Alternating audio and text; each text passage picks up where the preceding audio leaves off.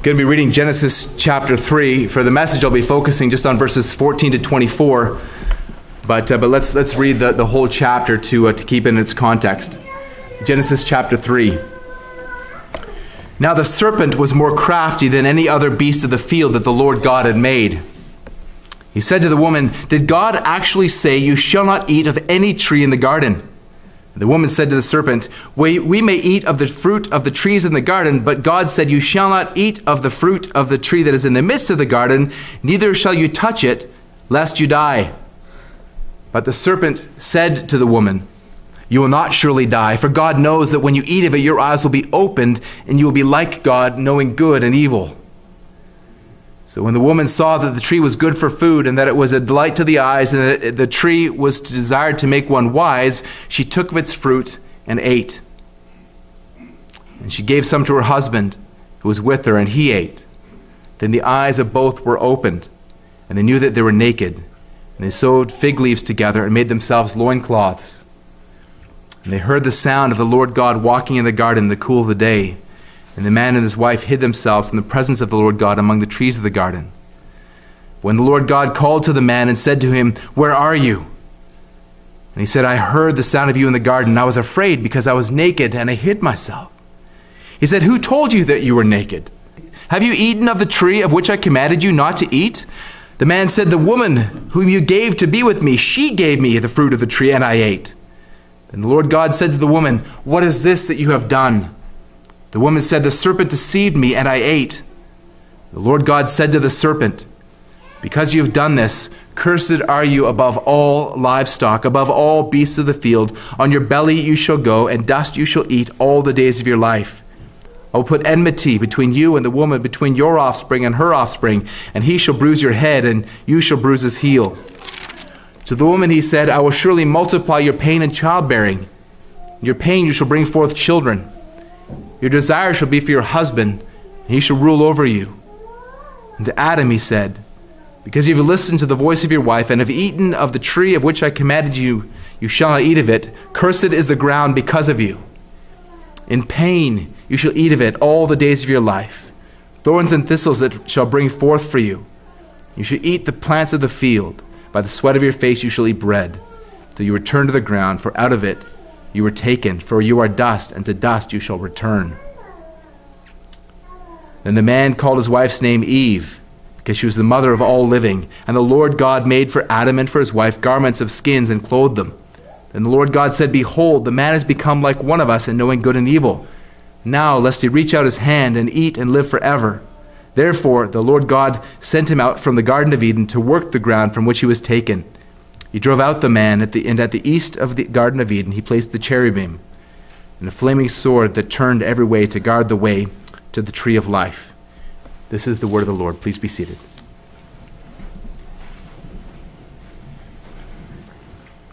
Let's pray again together. Holy God, as we approach this passage of Scripture, we see, Lord, your just and righteous consequences that you bring forward for the sin of the serpent and of the woman and the man.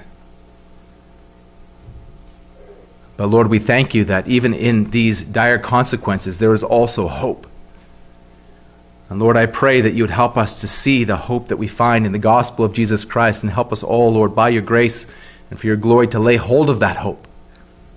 And so to be transformed from rebels like our first parents into worshipers, that we might stand firm on your word and worship you in spirit and in truth.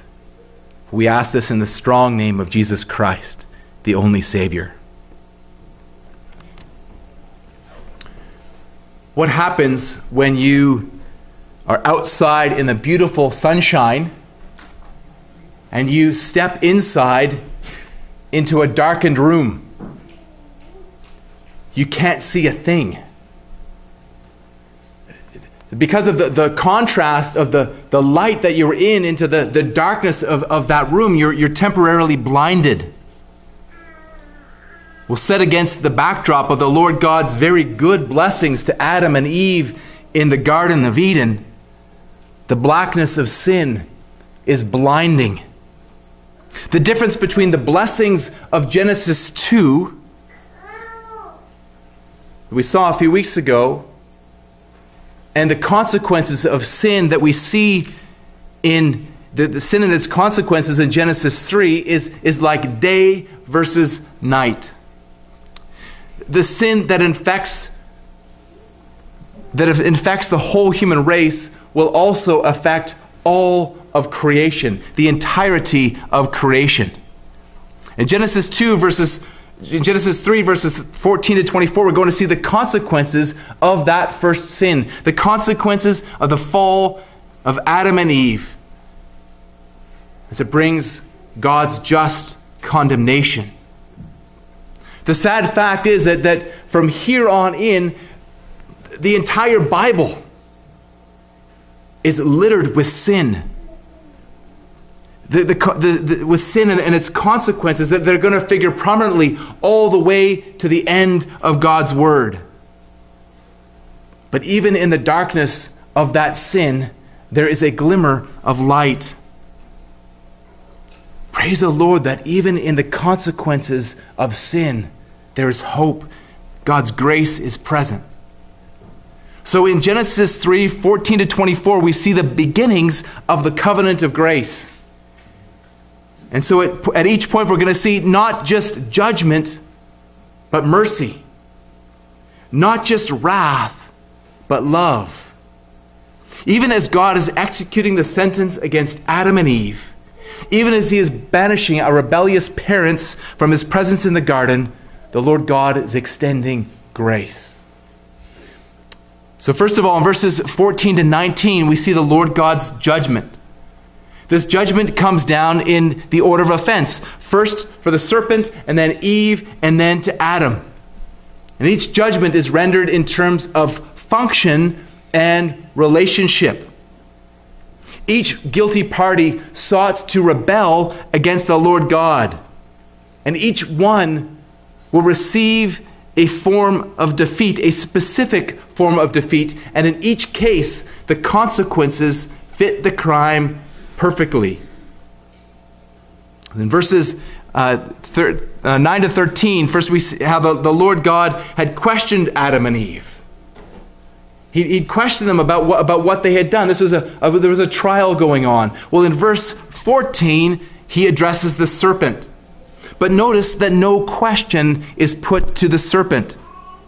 The Lord God simply says, because you have done this. There is no trial here. The serpent is summarily convicted and condemned.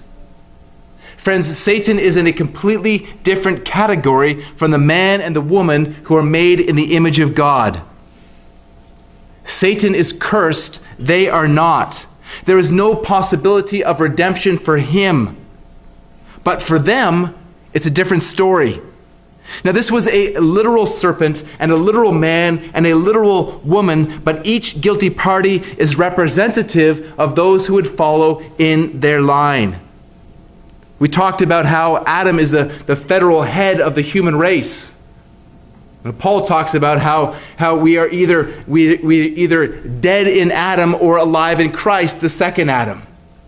Adam was our representative in the garden. Well, the serpent is a representative as well. But he is a representative. He is a federal head of sorts of all who would follow in his line, the line of Satan. Earlier, the serpent was described as being more crafty above the beasts of the field, and now he is cursed above all livestock and above all beasts of the field. First, we see that he is cursed to go on his belly and to eat dust. Again, we see here that the consequences fit the crime. It seems that prior to this event, the serpent had legs. But this isn't just one of those how-so tales about how the serpent lost its legs. This is something far more than that. Satan in his pride had sought to exalt himself above God.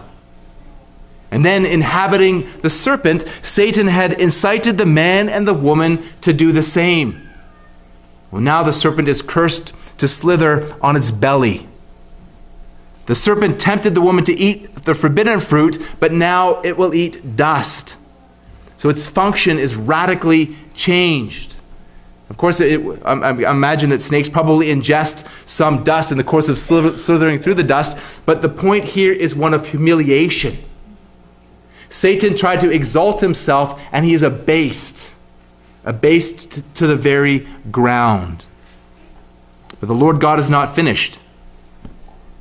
His relationships would be forever altered as well. At the end of verse 15, I will put enmity between you and the woman, and between your offspring and her offspring. He shall bruise your head, and you shall bruise his heel. Again, the consequences fit the crime. The serpent and Eve were co-conspirators in treason against the Lord God. And now they'll be forever at war with each other. There will be continual conflict between the offspring of the serpent and the offspring of the woman. As we talked about with the kids, Satan does not have literal offspring. These are human beings who serve him. And so this is really the conflict between the people of God and the people of the devil. And you can see this war being waged right here in the pages of Genesis. In fact, right in the very next chapter, Cain, Eve's first son, murders his brother Abel. Cain's genealogy is seen there in Genesis 4, verses 17 to 24. But in verse 25, Eve gives birth to Seth, saying, God has appointed for me another offspring instead of Abel, for Cain killed him. So friends, Cain was the offspring of Satan. He was a servant of the evil one. But Seth is the godly offspring. And this you'll see the warfare as it continues through the books of Genesis. You see the genealogies of the people of God set over and against the genealogies of the people of the enemy. But it continues all the way through the pages of the Bible. The warfare continues until Satan is finally defeated. And so how is Satan defeated? Look again at the end of verse 15. Speaking of Eve's offspring, the Lord God says to the serpent, he shall bruise your head, and you shall bruise his heel. This is known as the proto-evangelium, the first gospel, the first reference of the gospel in the whole Bible. It's here we see in shadow form, again, the beginnings of the covenant of grace. Here we see God's provision of a Savior from the offspring of the woman who would ultimately defeat Satan. Yes, in the process, his foot would be bruised, but the serpent's head would be bruised. He would receive the mortal wound. When we think of our Lord Jesus on the cross, as those spikes were driven through his wrist and through his ankles, his heel was certainly bruised. But in the process of that crucifixion, of that apparent defeat, it is Satan who was defeated. For 3 days later, our Lord rose from the grave. Paul tells us in no uncertain terms who the serpent is and who the Savior is in Romans 16, verse 20. The God of peace will soon crush Satan under your feet. The grace of our Lord Jesus Christ will be with you. And so on the cross, Jesus disarmed the rulers and authorities and put them to open shame by triumphing over them in him. Colossians 2:15. So Satan's victory here in Genesis 3, and even an apparent victory on the cross, is not a final victory. It's not a final victory. The final victory belongs to our Lord. So there is grace in these consequences, but not for Satan. But now the Lord directs his attention to the woman. He directs his attention to the woman there in verse 16. And again, we see how function and relationship are radically affected. First, her function. Your pain will be multiplied in childbearing. In pain, you will bring forth children. Well, again, the punishment fits the crime. The consequence fits the crime. Here, Kenneth Matthews Painful childbirth serves as a perpetual reminder of sin and the woman's part in it. It's a perpetual reminder of sin and the woman's culpability in that first sin. Now, there certainly is pain in childbirth, and I don't pretend to have any idea of how much pain there is in childbirth, but I believe the implications here are broader, encompassing not just physical pain, but also emotional and spiritual pain.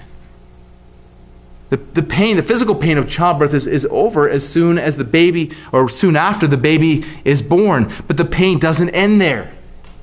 James Boyce explains that the pain associated with children's births will continue in other ways throughout the mother's and father's life, as these who are now born in sin dishonor their parents and experience in their own lives the consequences of their own disobedience. So to hear what Boyce is saying there, he's saying that there is an ongoing spiritual and emotional pain through the birth of children. As parents have to contend with their own sin, but then also dealing with the sins of their children. Far too often I've witnessed the profound grief of heartbroken parents whose children are walking in willful sin.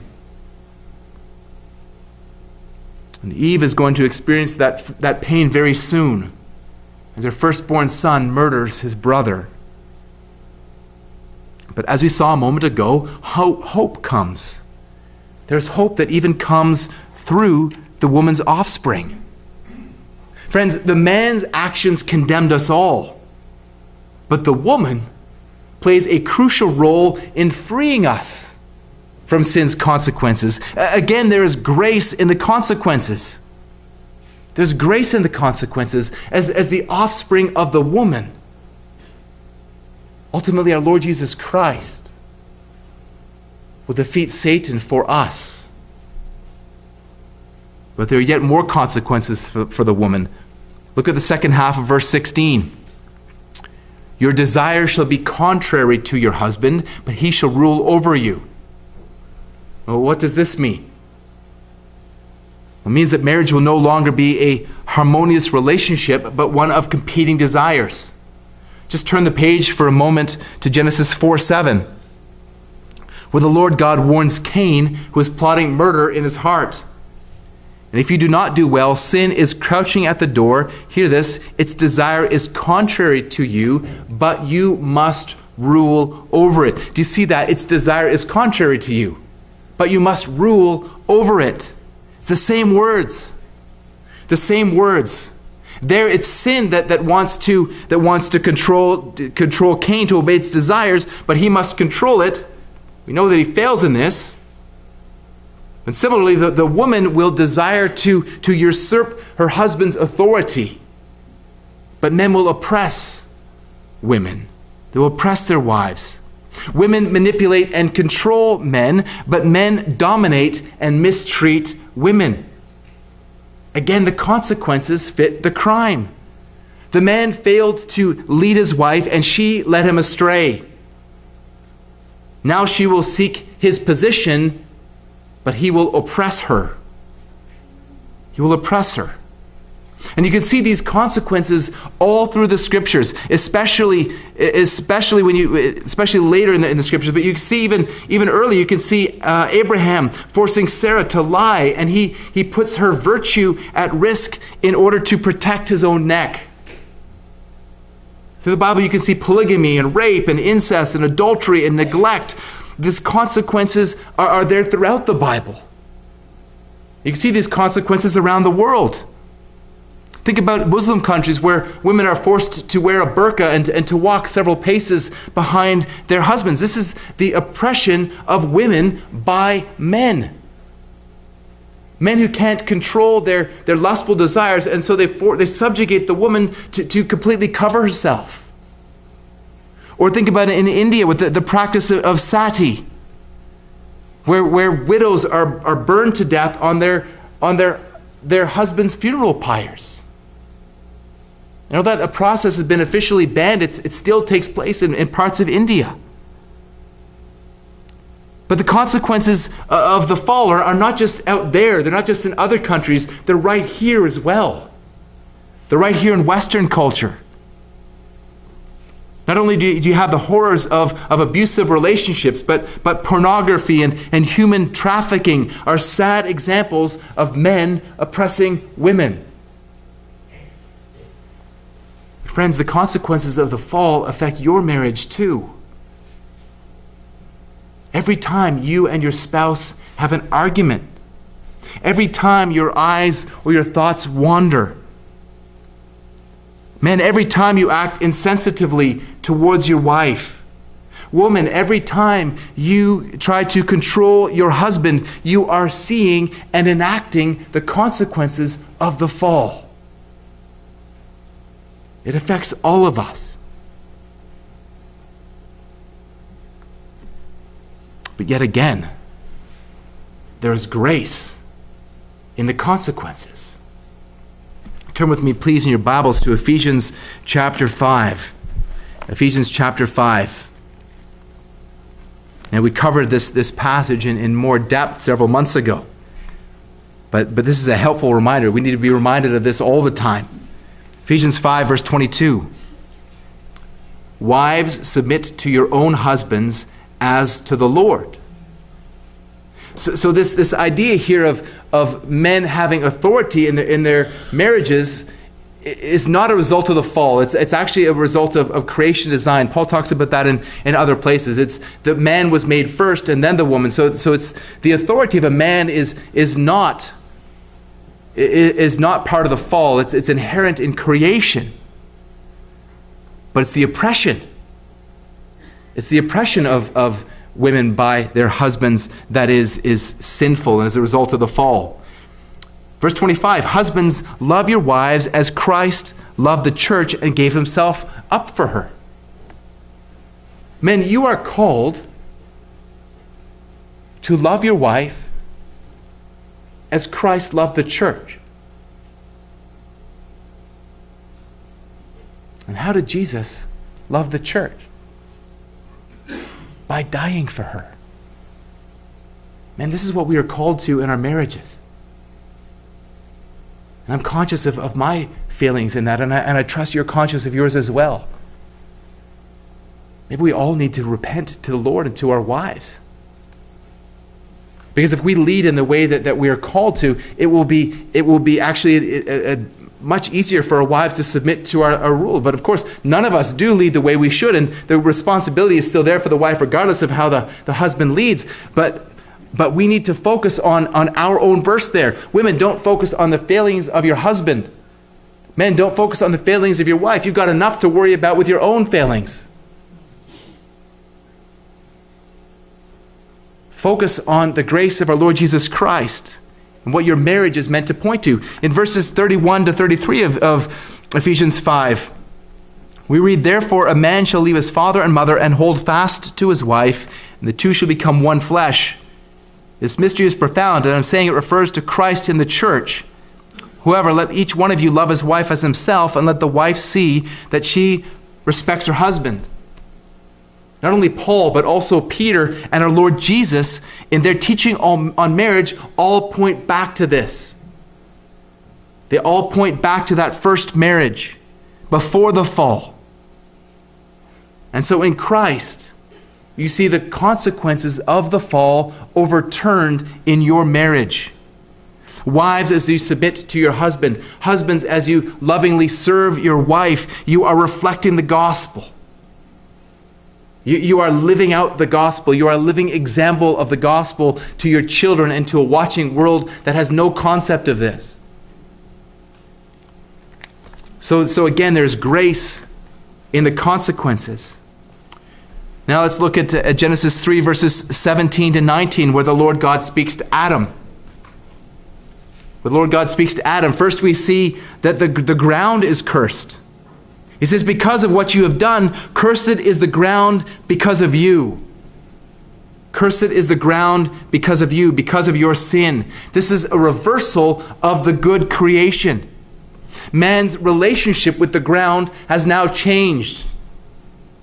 Now the ground is going to work against him. He was put in the garden to work the ground, but now the ground is working against him, producing thorns and thistles. And you might know this, might not know this, but I do a little bit of landscaping work on the side. And my company is called Genesis 3 Gardens, which I think is apropos given that about 90% of the work that I do is clearing thorns and thistles.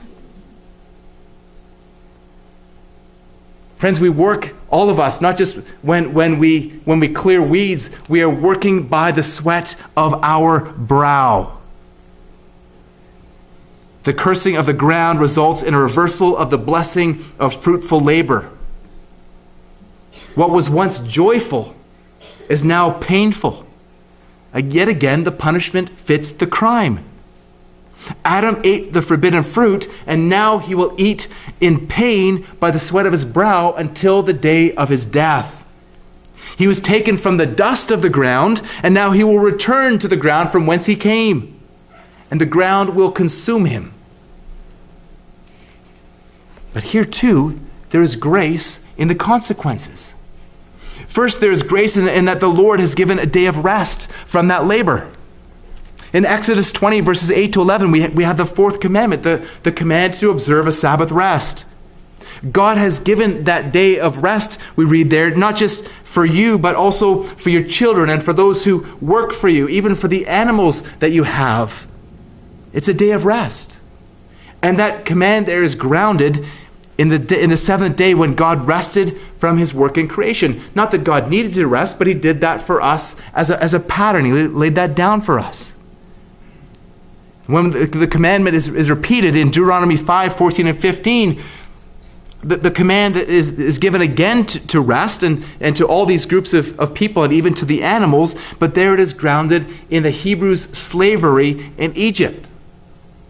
There was a time when they were slaves and they were unable to rest, and God has given them rest. So there's a natural and built-in consequences, built-in into the consequences. There is a natural blessing of God giving rest, so you don't have to just labor 24/7. There's a time of rest that God gives. There's also grace in the consequence through the gospel. For God is redeeming work. For God is redeeming work. And you can see that repeatedly in the New Testament. Just a couple of verses. In Ephesians 4:28, we read, "Let the thief no longer steal, but rather let him labor, doing honest work with his own hands, so that he may have something to share with anyone who is in need." So friends, your work is your vocation. It's your calling.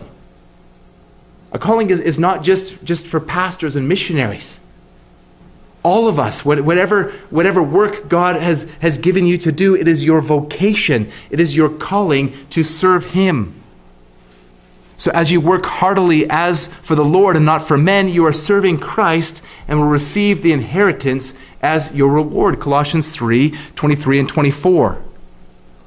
So again, we see that in the gospel, there is grace, and there's the consequences of the fall have been overturned. And we get to participate in that. There's even grace in the consequence for the ground, for the actual ground in the gospel. Turn with me, if you will, in your Bible to Romans chapter 8, and look at verse 19. Romans 8, 19 gets to 22. Here we see the creation longing, with eager longing for the revealing of the sons of God.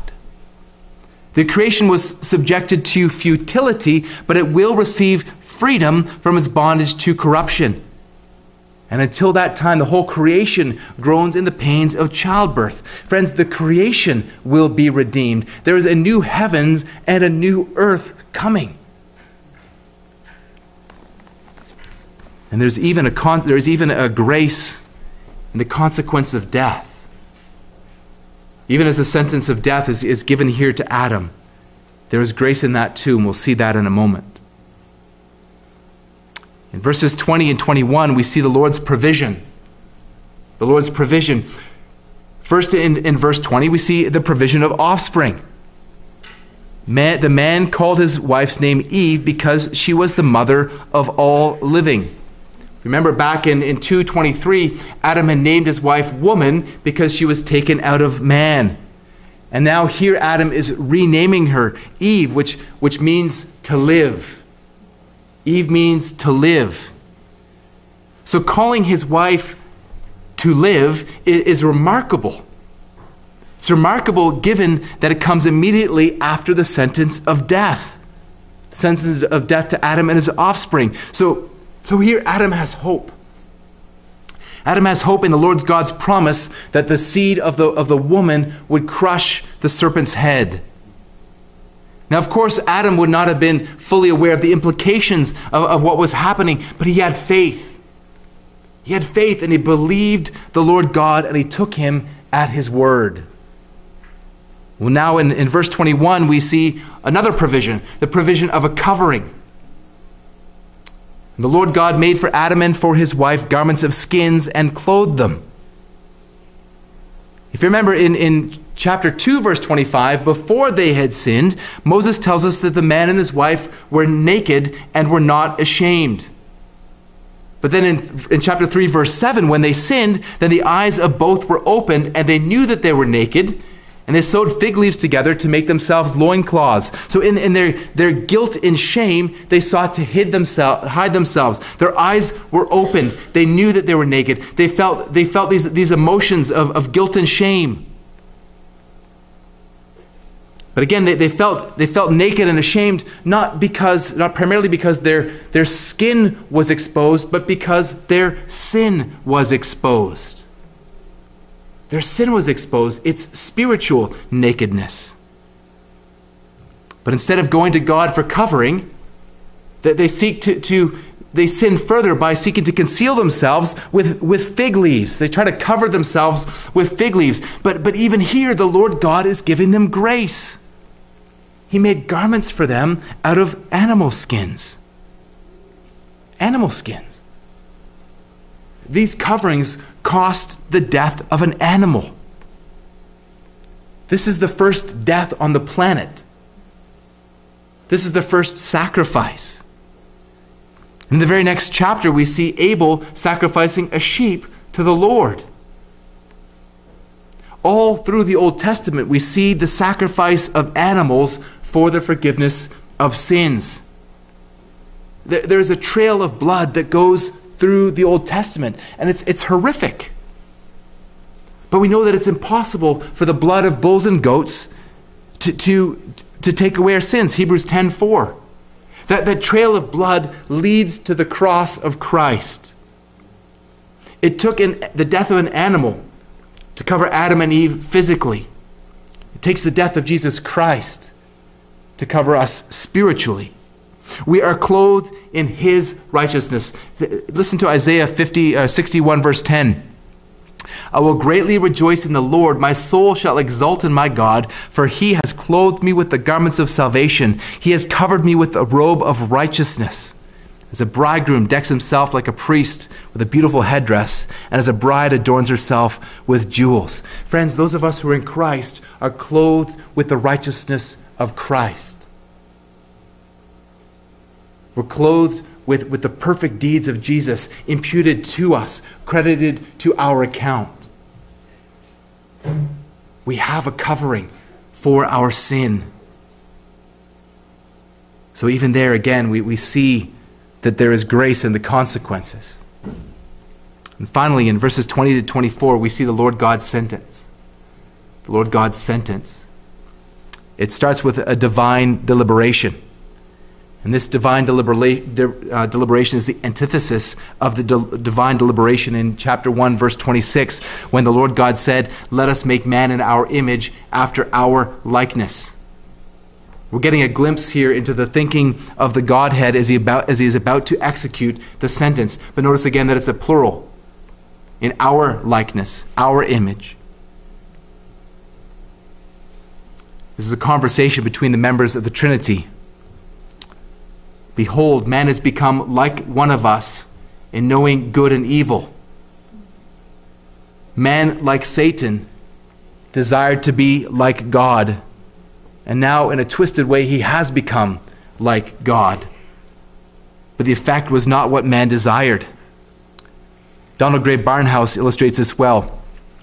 He says, if a man stepped off the wing of an airplane at 20,000 feet without a parachute, he would be up in the air like the pilot who could say the man has become like one of us to know altitude and gravity. But there would be no power to maintain altitude or to avoid gravity. And the situation for the man in the garden was even more grave. Verse 22 continues, now lest he reach out his hand and take also of the tree of life and eat and live forever. We see man cut off from access to the tree of life. The Lord God sent him out from the Garden of Eden to work the ground from which he was taken. Man chose the forbidden for the fruit of the forbidden tree instead of the tree of life. Now he's going to live with, or rather die by, the consequences of his decision. Again, the consequences fit the crime. He is cut off from the tree of life. Eating of that tree would have granted him life, perpetual life. Just as eating from the prohibited tree granted him knowledge, Adam and Eve are sentenced to death. And even worse, they are sentenced to lose intimate fellowship with God. They wanted to be like God, but now they are driven from God's presence east and into the east of Eden. And God placed the cherubim, a flaming sword that turned every way to guard the way to the tree of life. Again, the consequences fit the crime. Adam was put in the garden to care for it, but now the garden is being guarded from him. Adam was put in the garden to work the ground, but now he is banished from the garden to work the ground by the sweat of his brow. But yet again, there's also grace in the consequence. Friends, this sentence is not motivated by fear on the part of God that man will somehow usurp his position. But it's out of mercy. It's out of mercy for our first parents in their misery. It's a promise that they will not remain in their sinful state for all eternity.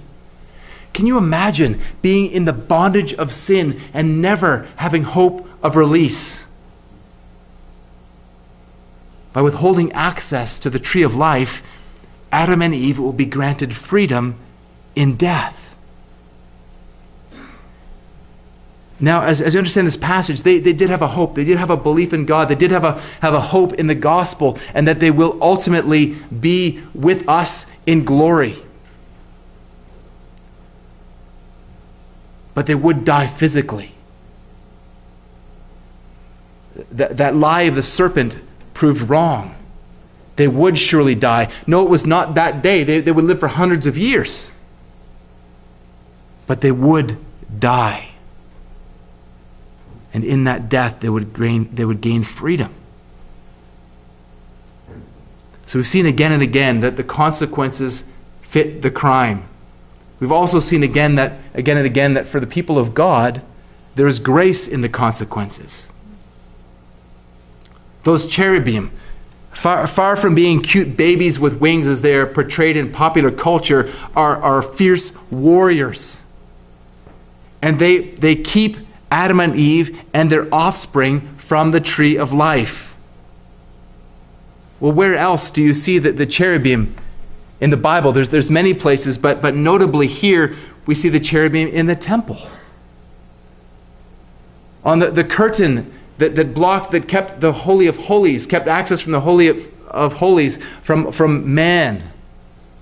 There were cherubim woven into, the images of cherubim woven into that curtain. And inside that curtain, in the Holy of Holies, there are angels on top of the Ark of the Covenant, bowed with their wings touching. There's something here that's vital for us to see. Friends, in that covenant that covenant of works that Adam and Eve failed to keep, They died and were under the curse, and all who follow in their steps are under the curse. But there was a covenant of grace. Remember Ligon Duncan's definition of a covenant as a binding relationship with blessing and obligation. We looked at 5 elements of covenants.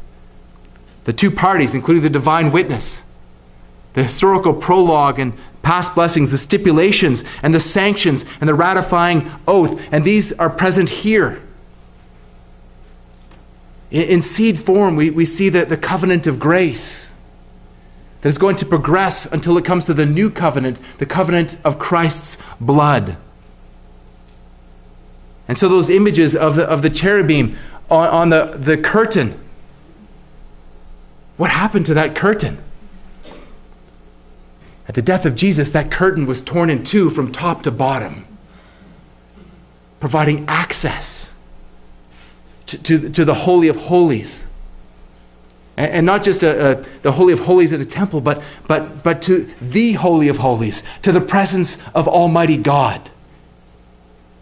Because Jesus Christ upheld the covenant for us. And so all who are in Christ are under the covenant of grace, the new covenant of blood, of the blood of Jesus.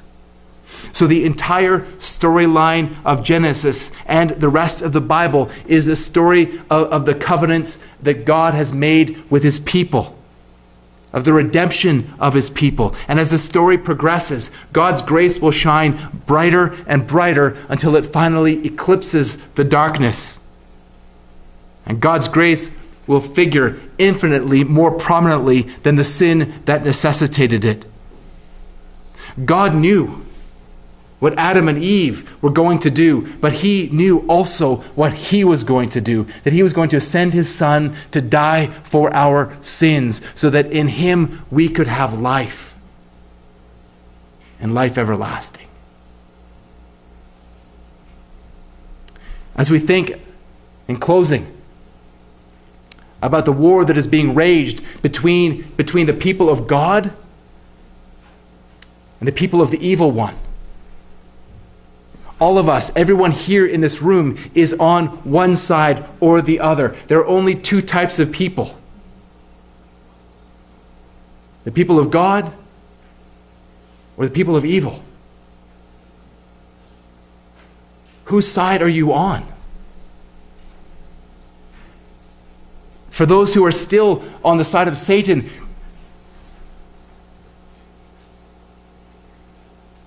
now is your opportunity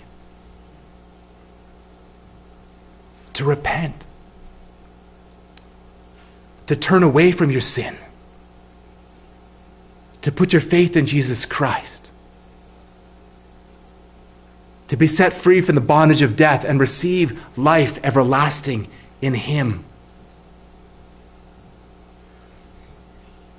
Would you pray with me?